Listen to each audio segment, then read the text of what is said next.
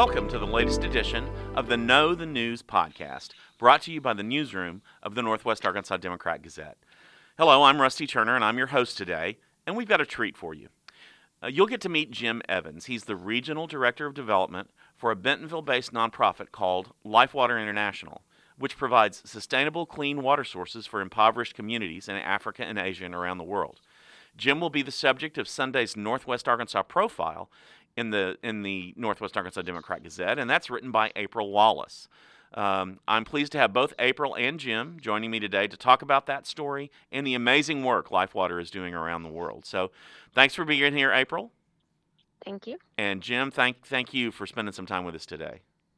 Well, I appreciate the opportunity. Thank you very much. All right. So full disclosure, Jim gave a program at My Civic Club a few weeks ago, the Downtown Rotary Club in Rogers, and I was really impressed with the presentation about Lifewater.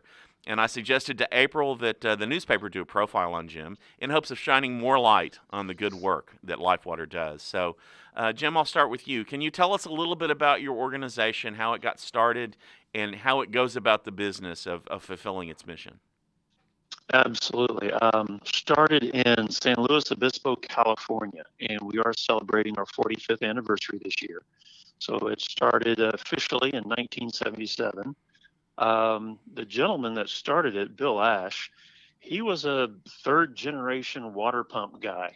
And his church had gone on to a short-term mission trip down in Mexico. And he was relatively new in his faith at the time. And while he was down there, he just kept thinking to himself that these people don't have a problem in the world that water wouldn't fix. And so he built them a windmill and hooked up a water pump to it. And lo and behold, that's kind of how the idea had its early start. It certainly evolved over the 45 years, but that was the initial start of Lifewater, was that desire to have a very practical approach in living out their faith through meeting other people's needs. And that's how it got started.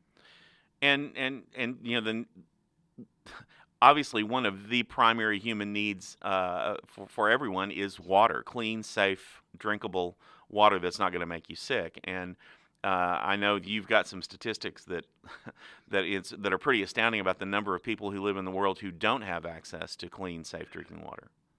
Well, and that's true. And the poverty crisis, and I'll call it the poverty, water, and sanitation crisis, is a complex issue. There is no silver bullet that's going to solve it.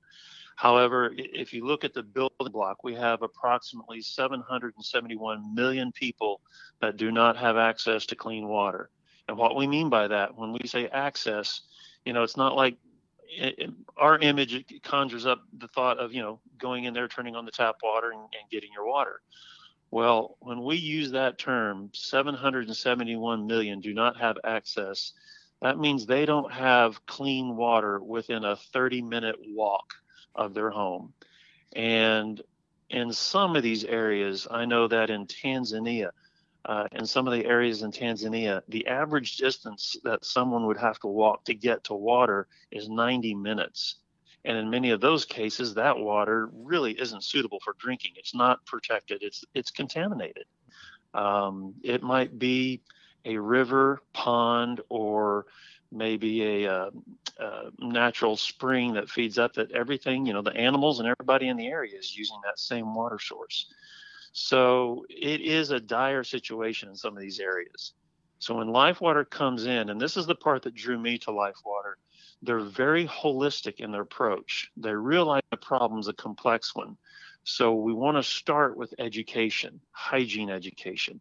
And then from there, we want to look at the sanitation availability throughout that village or region. Do these homes have latrines? Do they have are they practicing open defecation? There's your number one problem in these areas, is that most of these folks are practicing open defecation.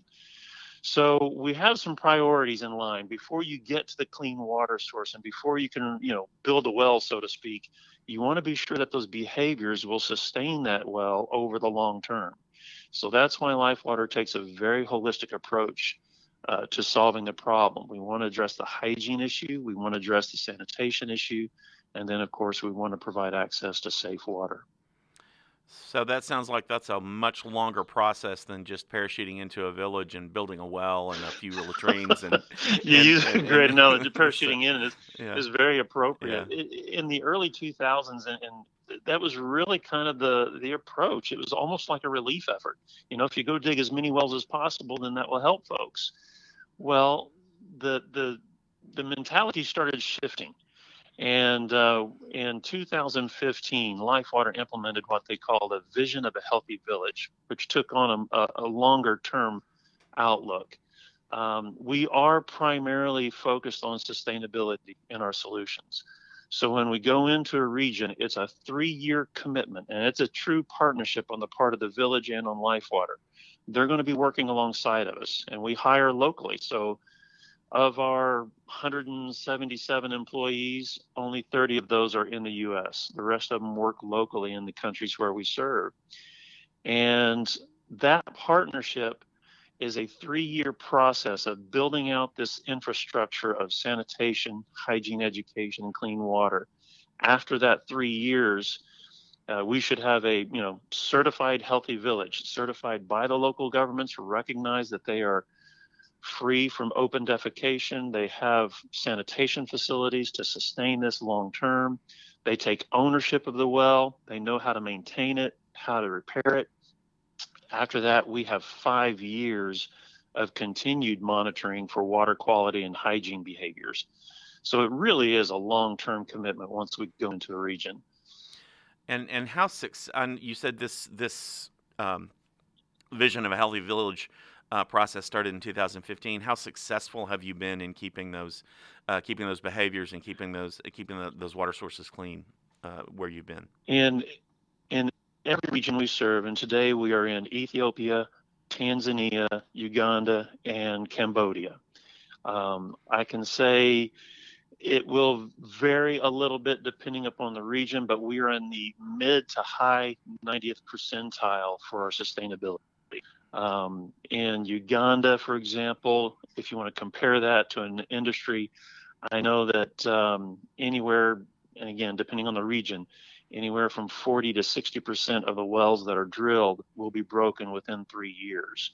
And so when we drill a well, we got a 95% or higher probability that it will be sustained long term. Mm-hmm. And so your work then with that kind of success rate, you're affecting hundreds and hundreds of people who whose lives are significantly changed by this close access to clean water. Exactly, and your point's well taken, because it's our approach might be a little bit more investment on the front end. I think if we were to break down our average program cost per person, it comes out to $65 per person. But once that trajectory of that life is changed, it's forever changed. I can refer to like a child under the age of 5. Well, the statistic from the World Health Organization says every 2 minutes, a child under the age of 5 will die from a waterborne illness. Well, if we can intervene in that and prevent that child from dying simply by providing hygiene, sanitation, and education to the family and safe water, now that child gets an education. Now that child can affect that community. And the World Health Organization provides a statistic that I enjoy that says for every dollar invested in water and sanitation, hygiene, education, you see a return anywhere from $5 to $28 in a community. And that's truly exciting. Yeah. There's a story that April relates in her profile that's coming Sunday. And I know you told similar gave us some similar information at my Civic Club meeting, but talk a little bit about how the village, the dynamic in the village changes when a family doesn't have to spend an hour and a half to 3 hours a day walking back and forth from an unclean water source. What happens in the village once that clean water is accessible and easily and gotten to easily? Yes, there's a couple quick stories that come to mind. One is a gentleman, he was an elder in the village. The village was still in that kind of cleaning up process. They were still learning new behaviors. Some of the homes had already built their latrines. Other homes were still having, to do so.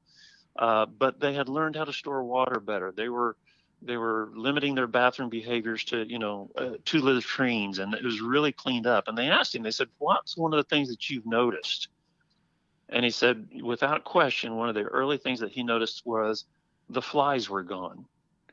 And we don't really think about that here. But here in that village, just by stopping the open defecation, just by cleaning up the compound from the pet and animal feces around the area, the flies were gone. And that was a big deal to them. Another one was a lady that had some children, and she was 55 years old, single mother of 4 kids. And she said, as she would go and take her long trips to get water and come back, you can imagine that as you're doing this, you know that the water you're bringing back is going to make your kids sick. Chronic diarrhea and stomach cramps is just part of normal. Well, for the first time in her life, she said, now keep in mind, she's 55 years old. She said, for the first time in my life, I can think about tomorrow. And that really struck me, that this lady has lived 55 years of her life really not knowing how to get to the end of today. But because now she has clean water and the kids are healthy enough to stay in school, she has time enough in her day to think about and plan for tomorrow. And that's what we see in these villages. It's capacity, both in time and in health. It's savings from money for fewer trips to the doctor, fewer days missed at work, fewer days missed at school. It just has a exponential compounding factor as once that ripple starts going out. Yeah. April, I want to shift gears and ask you to comment a little bit.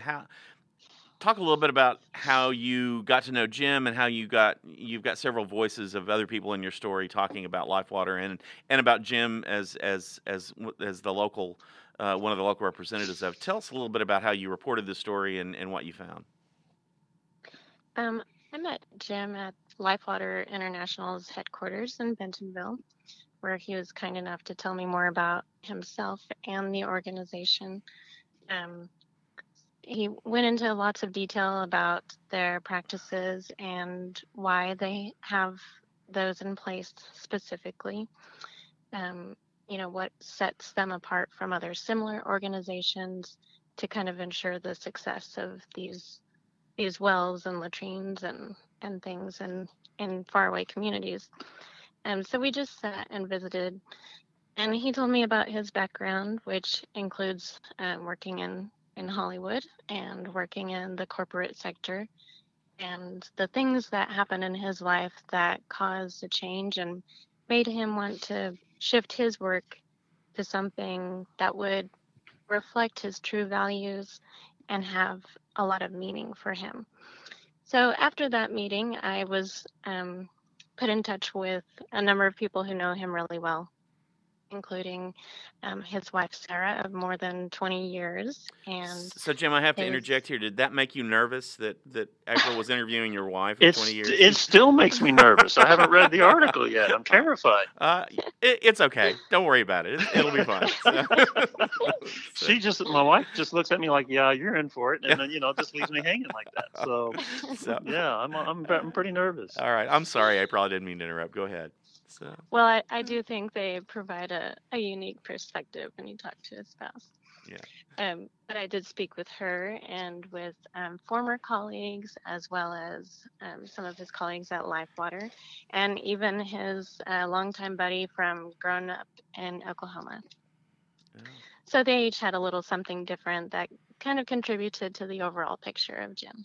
Yeah. So, Jim, I was interested when I met you at Rotary, and then again when I was reading April's story yesterday, that you're I'm very interested in your life's journey to get where you are. You've had your working life is pretty varied. So I don't want to focus entirely on that, but I think our listeners might enjoy hearing you talk a little bit about some of the different things you've done professionally before you landed at Lifewater. Well, sure. I have been blessed to be a bit of a chameleon, I suppose. Growing up in Oklahoma City, I truly thought I'd be in the ministry. I was licensed to the ministry at a young age, at 17, and was fully intended to go to the traditional seminarial route, and was at Oklahoma Baptist University when I met and married my first wife then. And it was about, I married junior year, and by the time I was graduating, we were going through divorce. And so I became very embittered against the church and turned in my license and left the ministry, and ended up getting my master's in technical theater production.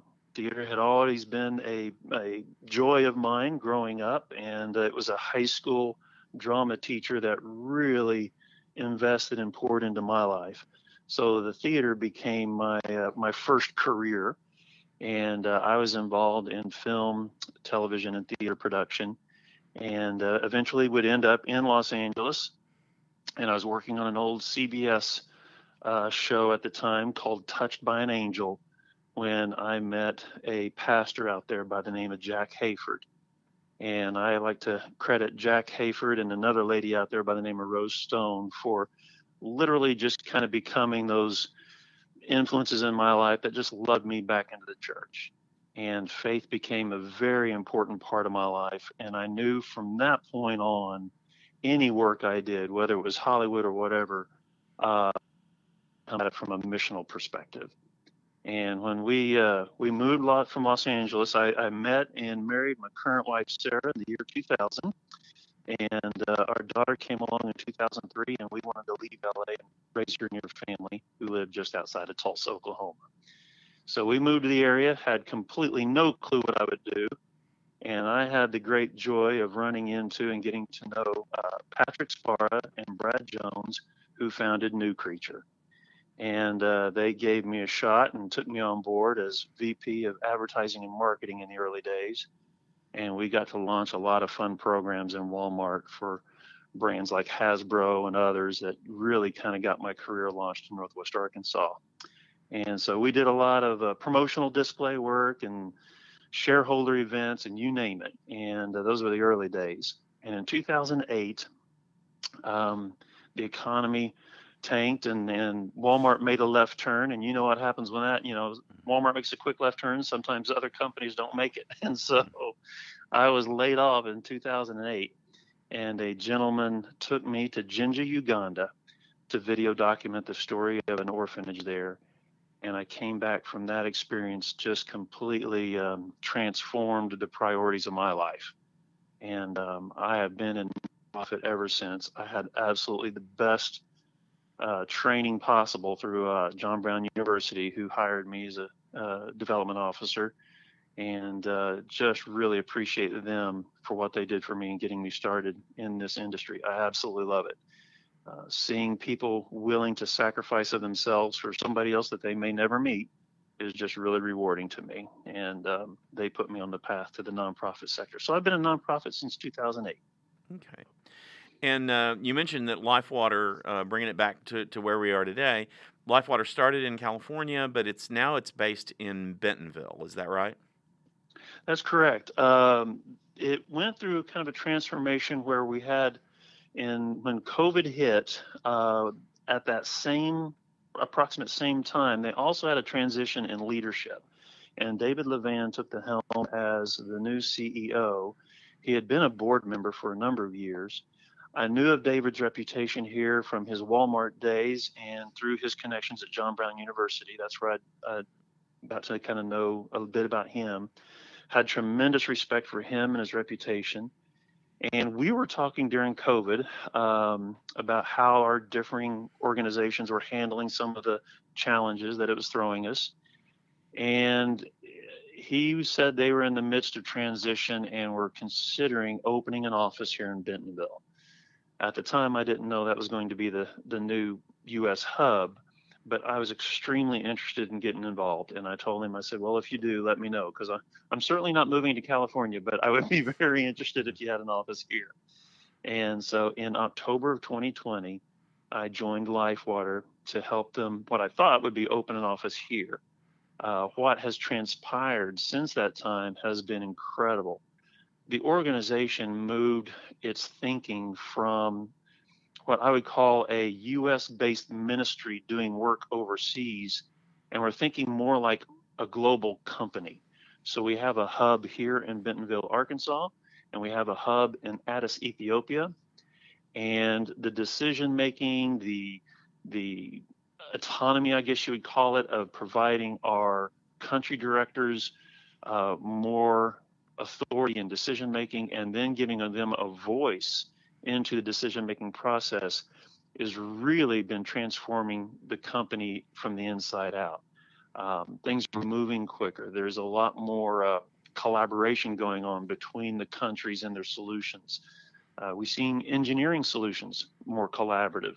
So it's really an exciting time right now as the organization begins to evolve into this next phase where it really feels like a global entity. So, April, I know you've written, your job is to write about people who are doing good work, and I know you've written about a lot about nonprofits. Is there anything unique or special that you noticed about Lifewater? What makes it a an organization that's worth anyone's attention? Well, mostly it's a long-term commitment in these communities. I think that's what really stands out. Like you said, they shifted that way 6 years ago to provide more support long-term and make sure that they can sustain the wells themselves. They have new behaviors, and how that just really impacts the day-to-day life that everybody in the community has. It was interesting to me that because of Lifewater's work, schools are just packed now with children, and jobs spring up, and businesses are created. And, like you said, they can stop worrying about something as fundamental as, when will my kids feel well again? When can we think about something else? So I think that touches a lot of people to know that it is so fundamental, what they do. Yeah, I found it interesting, Jim, your comments both at Rotary and in April's story about the improved sanitation practices was especially helpful keeping young girls in school. It's not something you would normally think about. Right. And the number one reason girls drop out of school, and I'll use Mayuge, Uganda as one of my examples. We had in each of our program regions, we do a baseline report. We work for 3 years, and then we do an inline report. In our inline report, we found that by building a school latrine, now this is a cinder block latrine block house that has a boys' room, a girls' room, and a handicapped access room. In the girls' room is a changing station and a wash station. The number one reason girls were dropping out of school was because of feminine hygiene. They don't have the facilities, they don't have the materials, and with the social stigma and embarrassment, it was just easier to stay home with mom for a little while each month. Well, as that young lady falls further and further behind, it just becomes easier to stay at home and help mom. Well, by building the facility and providing them the materials, the education, and the dignified, safe place, well, we saw girls staying in school increase by over 18% within the first year the building was completed. In some schools, we've seen in Ethiopia, for example, an average school attendance in one school went from an average of 100 to 125 to well over 600 students in average attendance. These latrine cinder block buildings are game changers when it comes to the health and vitality of a community. We want healthy schools with the active school clubs, meaning we literally form wash clubs. These kids are learning their wash hygiene. They're taking this message back home to their mom and dad. So even if they're not in a village that we're currently working in, we're getting the message out and the education out through the kids. No, that's amazing. Well, I'm sure we have listeners who are out there wondering, well, how can I get involved? How can I help? So, Jim, here's your chance. What's the pitch? How can someone get involved in Give me a call. No.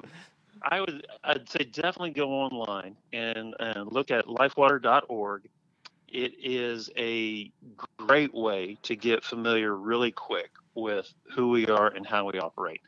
I do like our website. It gives a great deal of information. You can take some really deep dives.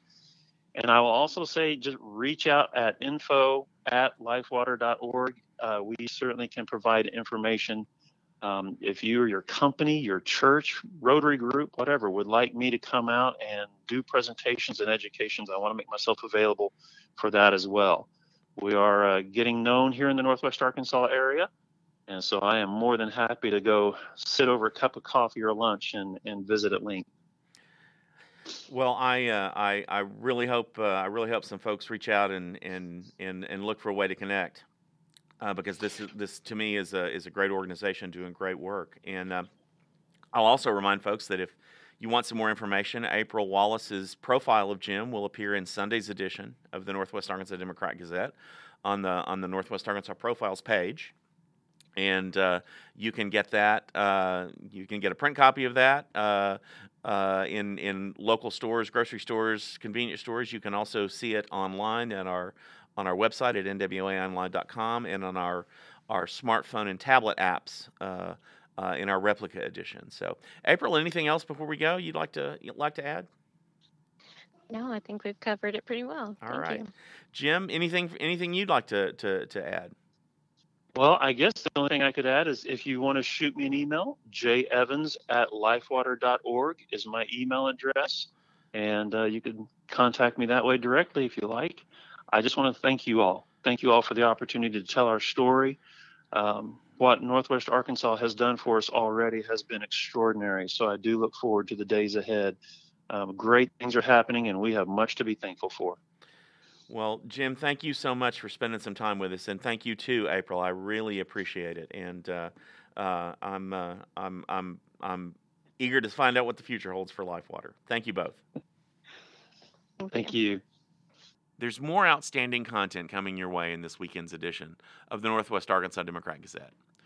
Arkansas switched to nonpartisan elections for judges and prosecutors more than 20 years ago in an attempt to take politics out of the legal system. But has that worked? Ron Wood will take a close look at that in a story on Sunday. Hikers and bikers beware, a portion of the Razorback Greenway will be relocated due to the expansion of Crystal Bridges Museum of American Art in Bentonville. Mike Jones will tell us how things will change. After 2 years of only conducting jury trials in person, court proceedings in Benton County are coming back to the courtrooms. Tracy Neal has the details. You can check out Janelle Jesson's story about a University of Arkansas regional science fair designed to encourage junior high and middle school students to pursue careers in science, technology, and math education.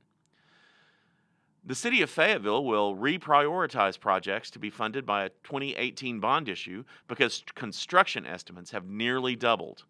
Stacy Ryburn has that story. Monica Brick will tell us all about the opening of the University of Arkansas at Fort Smith's Peak Innovation Center, which will provide college-level courses to area high school students.